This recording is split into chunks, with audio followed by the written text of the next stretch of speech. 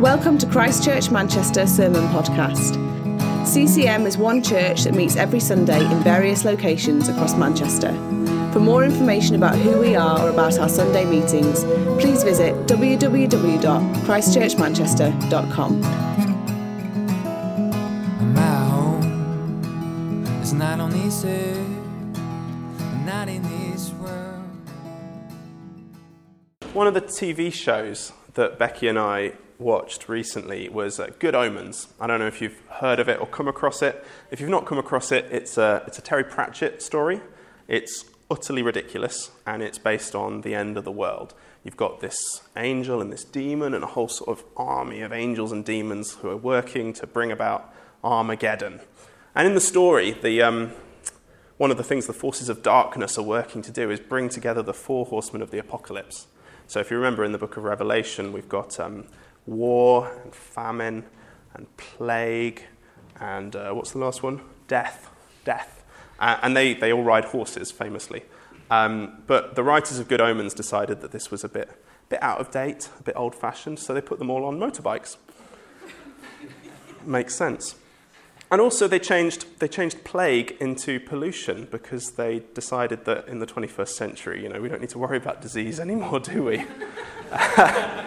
And I think it's fair to say that decision hasn't aged too well, because it's now pretty obvious that mankind hasn't defeated plague and disease.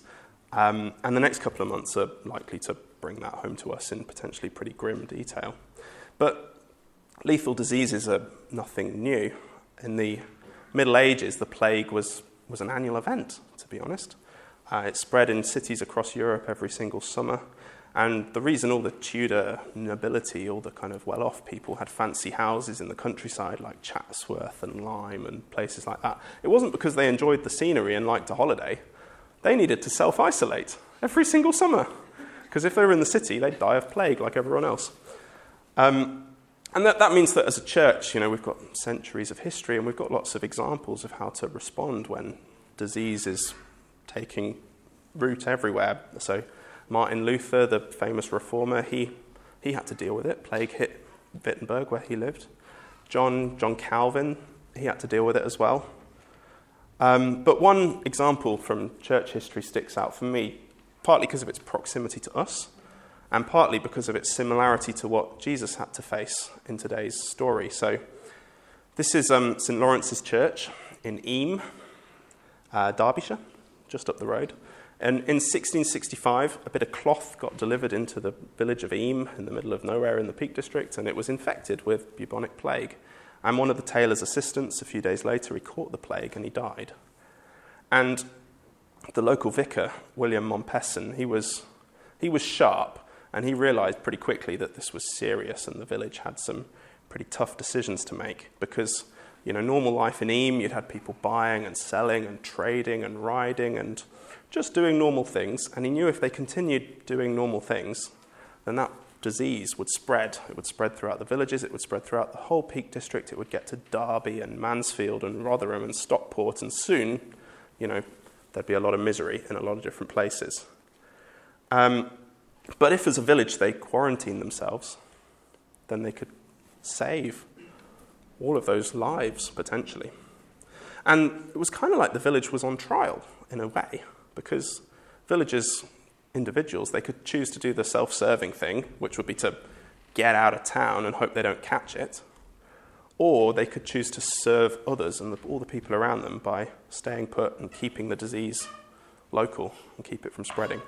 And it wasn't an easy decision, but William Mompesson, the vicar, had a deep faith in God, and he really trusted in God's love for him, and he knew that death isn't the end. And through his preaching and leadership, he managed to persuade the whole village to stay put. And the hundreds of villagers, they trusted God through the season of plague, and hundreds of them died. But as a village, they saved thousands upon thousands of lives in the surrounding area. They were giving themselves to save others. And, we're in a church this morning. Hopefully that kind of thing reminds you of somebody, that sort of sacrifice. In today's Bible reading, we've got two pretty similar situations, really, where people are on trial and they've got to choose whether they're going to serve themselves or they're going to serve God. And Jesus, like the people of Eam, we know how this one ends. He chooses God, and he saves not just thousands, but billions of lives in the process. Whereas Peter chooses himself. And I suppose one challenge for us is who are we going to choose to serve? So let's get on to the story. If you were here 2 weeks ago, you'd have heard Phil preaching on Jesus' betrayal and arrest in the Garden of Gethsemane. And if you can see this painting, you can see pretty much everything you need to see. There's Judas in the middle betraying Jesus with a kiss. And then behind, you've got the soldiers come to arrest Jesus. I think in the bottom left, you can just about see Peter trying to cut someone's ear off, but it's not entirely clear. And then on the right, of course, you've got the naked guy scarpering off because he's lost his clothes. And what happens next is that this gang of soldiers, which probably about 300 men, they end up taking Jesus away into Jerusalem, and all Jesus' followers abandon him, except for Peter, who follows at a distance. What happens next is we get 2 trials. Jesus is upstairs in front of the high priest, and Peter is downstairs in front of the servants. John's going to come and read for us. So, yeah, you going to come up? If you come up, this might catch you, and then you'll be on the recording. That's a good point. So, yeah, do follow along. The words will be up on the screen. They took Jesus to the high priest, and all the chief priests, the elders, and the teachers of the law came together. Peter followed him at a distance, right into the courtyard of the high priest. There he sat with the guards and warmed himself at the fire. The chief priests and the whole Sanhedrin were looking for evidence against Jesus so that they could put him to death, but they did not find any. Many testified falsely against him, but their statements did not agree. Then some stood up and gave this false testimony against him. We heard him say, "I will destroy this temple made with human hands, and in 3 days will build another not made with hands." Yet even then their testimony did not agree. Then the high priest stood up before them and asked Jesus, "Are you not going to answer? What is this testimony that these men are bringing against you?" But Jesus remained silent and gave no answer. Again the high priest asked him, "Are you the Messiah, the Son of the Blessed One?" "I am," said Jesus, "and you will see the Son of Man sitting at the right hand of the Mighty One and coming on the clouds of heaven." The high priest tore his clothes. "Why do we need any more witnesses?" he asked. "You have heard the blasphemy. What do you think?" They all condemned him as worthy of death. Then some began to spit at him. They blindfolded him, struck him with their fists, and said, "Prophesy!" And the guards took him and beat him. While Peter was below in the courtyard, one of the servant girls of the high priest came by. When she saw Peter warming himself, she looked closely at him. "You also are with that Nazarene," she said. But he denied it. "I don't know or understand what you're talking about," he said, and went out into the entryway. When the servant girl saw him there, she said again to those standing around, "This fellow is one of them." Again he denied it. After a little while, those standing near said to Peter, "Surely you are one of them, for you are a Galilean." He began to call down curses, and he swore to them, "I don't know this man you're talking about." Immediately the rooster crowed the second time. Then Peter remembered the word Jesus had spoken to him, "Before the rooster crows twice, you will disown me 3 times." And he broke down and wept. Thanks, John. Let's go back to the beginning. The Sanhedrin, who Jesus is in front of, that's the highest Jewish court in the land, universally respected. Their authority was recognized by the Romans for certain things at least, and for Jews, they brought God's justice to the people of Judea. But there are some hints tonight that they're not strictly following protocol. So, firstly, there's the location. They're in the high priest's palace, and it's literally his house. They're in his front room. They did have a law court. They had a place where these sorts of trials should take place, but that's not where they were. Secondly, you've got the time. Jewish court processes weren't too different from ours. A trial would take several days to give people time to deliberate, and a serious trial would take even longer, much like ours. Also, of course, they'd all happen in the day. Like, stuff happening at night was not normal. So the time is weird. Thirdly, the people, because it's both rushed and staged, this process. You've got, firstly, the soldiers. You've got 300 soldiers who've gone to arrest just one man in the park. Like, 300 people is a lot of people. That's like 3 symphony orchestras worth of people all gone to arrest Jesus.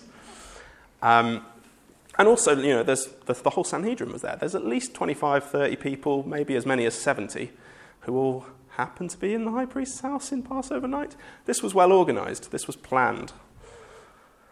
And fourthly, the witnesses. So in Jewish law, you needed to have the witness for the defence speak first. So the defence had to have the opportunity to speak first. And then you'd call witnesses for the prosecution, and you needed 2 of them to agree in order to secure a conviction. And obviously that's not what we see here. So all in all, we find a court that's not looking to follow process. It's not looking to do things properly. They're not interested in justice. They just want to convict Jesus, do it quickly. But we find out that nothing sticks, because Jesus has done nothing wrong. And as the court session drags on, it kind of becomes a bit awkwardly obvious to everybody. And none of these, they're paying off these witnesses, presumably, but they can't agree on anything. And both Jesus and the high priest realize that actually the high priest, the guy who's supposed to be the judge, well, he's the one who's breaking all the rules. And the man in the dock, well, he's done nothing wrong. I think maybe someone should tell Alanis Morissette that if she's looking for an example of something that's actually ironic, she could find it here. So, Jesus' trial, the accusations are false and the risk is death. But what does Jesus choose to do? Well, for most of the trial, he stays silent because he knows what's going on, as we said. He's the one who's in control here. But when he does choose to speak, despite all the pressure that he's under, he tells the truth. He admits who he is. And not only that, but for Jesus, this is the clearest statement of his identity in the whole of Mark's gospel. Because when Jesus says, "You will see the Son of Man sitting at the right hand of the Mighty One and coming on the clouds of heaven," for us it sounds a bit weird because we don't recognize the references. He's picking up almost song lyrics from hundreds of years ago. And everybody in the Sanhedrin would have recognized these Old Testament quotations because they knew them back to front and upside down. And Jesus is taking these prophecies, these poems, and applying them to himself. So firstly, we've got Psalm 110, where it says, "The Lord says to my Lord, sit at my right hand until I make your enemies a footstool for my feet." And as that psalm goes on, we find out it's about a king who is ruling over God's kingdom, interceding for God's people and judging God's enemies.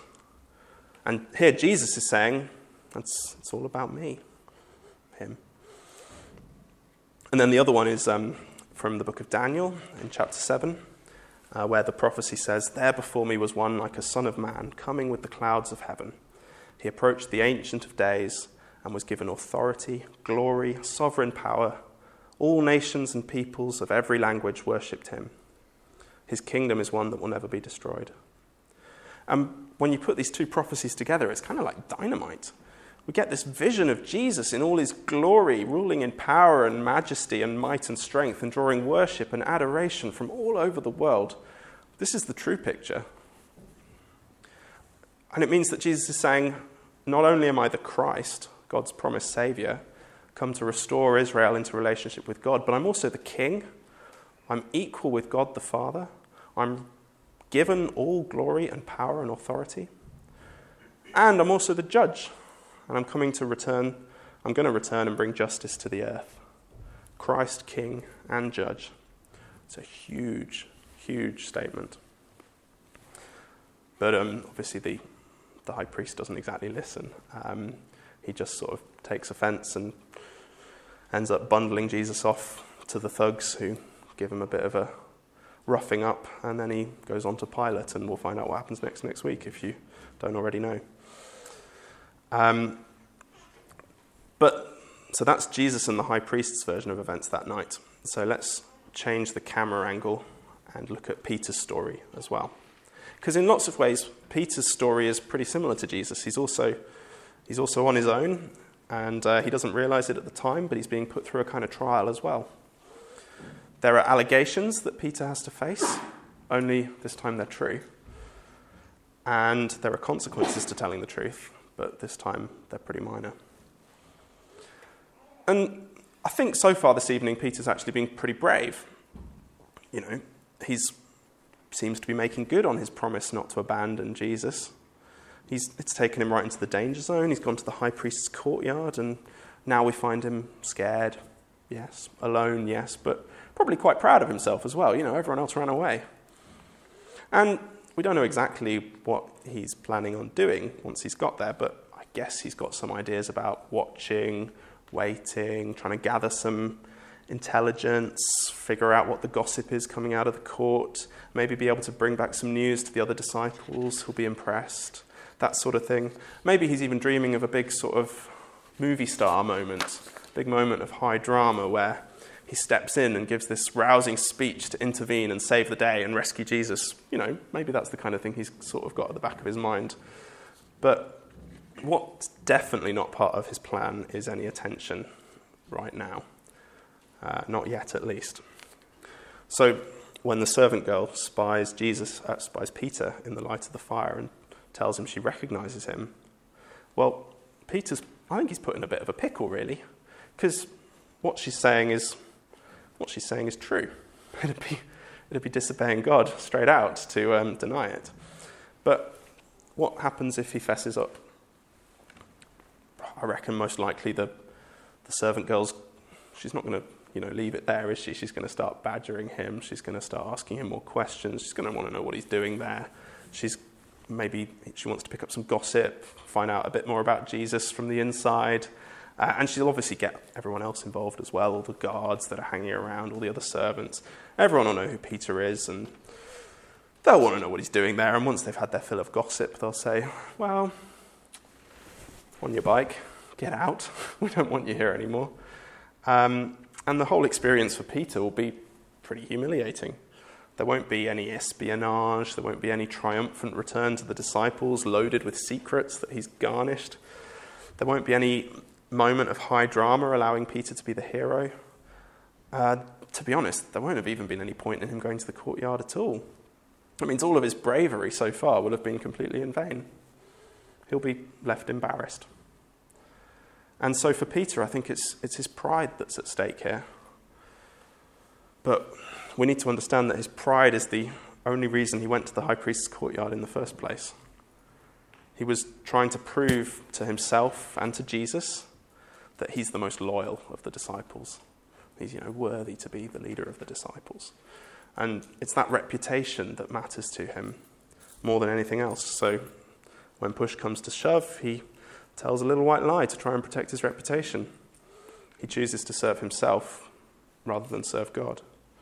And, I don't think this is a big whiz-bang denial, not yet at least. It's more of a shrug of his shoulders and a little mutter, and then he slinks off away into the shadows and hopes the whole thing blows over because, it probably won't matter. She's only a slave girl. Everyone will forget. And to be honest, I don't want to be too harsh on Peter because it feels like this first denial is only a little sin. If his lie had worked as he'd hoped, maybe he'd have got away with it. Who knows what would have happened? But unfortunately for him, the slave girl refuses to let it go, and he ends up forced into stronger and stronger denials until he ends up calling down curses on himself and denying the God he claims to serve. And I think what we find out here is that there's not really such a thing as a little sin. Peter thought there was. C.S. Lewis, in his book Mere Christianity, describes our hearts and our souls as a kind of battleground between good and evil, between God and the devil. And what C.S. Lewis says is that when we ignore God and serve ourselves, even in pretty minor, pretty trivial ways, it really matters. We're allowing evil to flourish in our lives and in the world. This is how he puts it in Mere Christianity. Good and evil both increase at compound interest. That's why the little decisions you and I make every day are of such infinite importance. The smallest good act today is the capture of a strategic point from which a few months later you may be able to go on to victories you never dreamed of. An apparently trivial indulgence in lust or anger today is the loss of a ridge or a railway line or a bridgehead from which the enemy may launch an attack that had otherwise been impossible. And I think Peter would have agreed with C.S. Lewis, because after all, some years later, he writes in one of his letters that the devil prowls like a roaring lion, seeking people to devour. And maybe Peter had this night in mind when he wrote those words. I also find it interesting how this C.S. Lewis, you can tell he's writing in 1946, 1947, because he just loves his wartime analogies and metaphors. It's kind of weird language for us because we don't tend to lose bridgeheads or ridges or railways because I don't think any of us have been involved in a war. I think every one of us will have something, some area of our lives where we've got used to picking our way over God's way. Maybe it's a habit of laziness that we've got into at work. Maybe it's a sexual sin that we're choosing to indulge. Or maybe it's a grudge that we're keeping against somebody, maybe even somebody in this room. I think for me, one of the ways this plays out is in boldness. It's the ideas for ways to serve God that I choose not to act on, or it's the things that I think God's saying I need to say to people that I end up staying silent. The other day, some friends in the pub started talking about Richard Dawkins, and I didn't really know what to say, but I knew I should say something, but I just listened and let them talk. I chickened out. And I think, every time I chicken out of saying or doing something that's faithful, I can make excuses for myself and I can pretend it doesn't matter. There'll always be a next time. But it does matter, actually. It makes me less likely to be obedient that next time. It means that there's potentially a whole load of God's blessing that I could be bringing that I'm not, or I haven't been. And it feels like I could almost leave this preach here. We could end with the question, who are we going to choose to serve? Are we going to choose to serve God, or are we going to choose to serve ourselves? And that'd be a good challenge, and it'd be a good place to finish. But I can't quite, because there's one more twist to the story. And that is that the cock crows. And Peter realizes that he's stuffed up. He realizes that his little white lie was nothing of the sort. He realizes he's betrayed his master and that nothing's going to be the same again. And so we see the hardy Galilean fisherman breaking down in tears, crushed. You see, Peter he completely misunderstood something about God, and it's something really important about God that I think we find really easy to forget as well. Because in Peter's mind, there was a reason that Jesus had chosen him to be a leading disciple.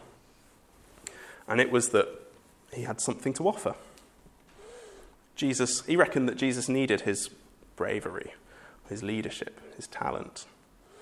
But in this moment, as the rooster wakes everybody up, well, Peter realizes that he's not all he's cracked up to be, or all he thought he was cracked up to be at least. He's not as brave or talented as he thought, and he thinks that that's the end of the road for him. But Peter's got God all wrong, because God doesn't need our help, and he doesn't work through us because we're good at things. And that also means he can work through us even if we're bad at things. We need to remember that what Jesus said about himself earlier on. He said, "You will see the Son of Man coming, sitting at the right hand of the Mighty One and coming on the clouds of heaven." And that's Jesus right now, enthroned in heaven with all of creation at his command. He doesn't need us to do anything. He wants us to get involved in the cool stuff that he's doing, and he knows it'll be good for us to join in. For me, I think one of the biggest surprises after Peter's, let's be honest, it's an abject failure in this story, isn't it? One of the biggest surprises is how the story ends. A couple of weeks later, he preaches his first sermon, and 300 people become Christians. That's quite impressive. And the story ends with with Peter as the most famous Christian leader in all of history. He's the first bishop of Rome. He's probably one of the most significant men in history ever. And I think that's not what you'd expect to happen next after this, with him in tears at the high priest's courtyard. But our God is a God who does the unexpected. And this story tells us that Jesus didn't choose Peter to do great things because Peter was great. It shows us quite the opposite. Jesus is the one who's great in this story. God chooses to work through ordinary people who mess up in ordinary ways. In fact, the one thing that needed to happen before Peter could start leading the church was exactly this. He needed to realize just how useless he was without God. So I find this story an amazing encouragement because I often feel a bit useless. I don't really know the best way to share Christ with my friends and family. And I know that it's often my own sin that gets in the way. And maybe you're the same. Or maybe there's something that's happened in the past, one occasion in particular, like this night for Peter, where you know that you failed God, and that guilt is weighing pretty heavily on you. Or maybe you're just discouraged. You look out the window and you see a city of 1 million people going their own way, and you wonder how 50 of us in this room can change anything. So here's the good news. Jesus died on that cross to set us free. That means the decisions and the mistakes that we've made in the past, they don't define us. And if we repent of them, we will be forgiven. And it'll be as if they never happened in the first place. And if we're feeling weak or useless, well, Jesus has given us his Holy Spirit. And the day of Pentecost is the next turning point in Peter's life.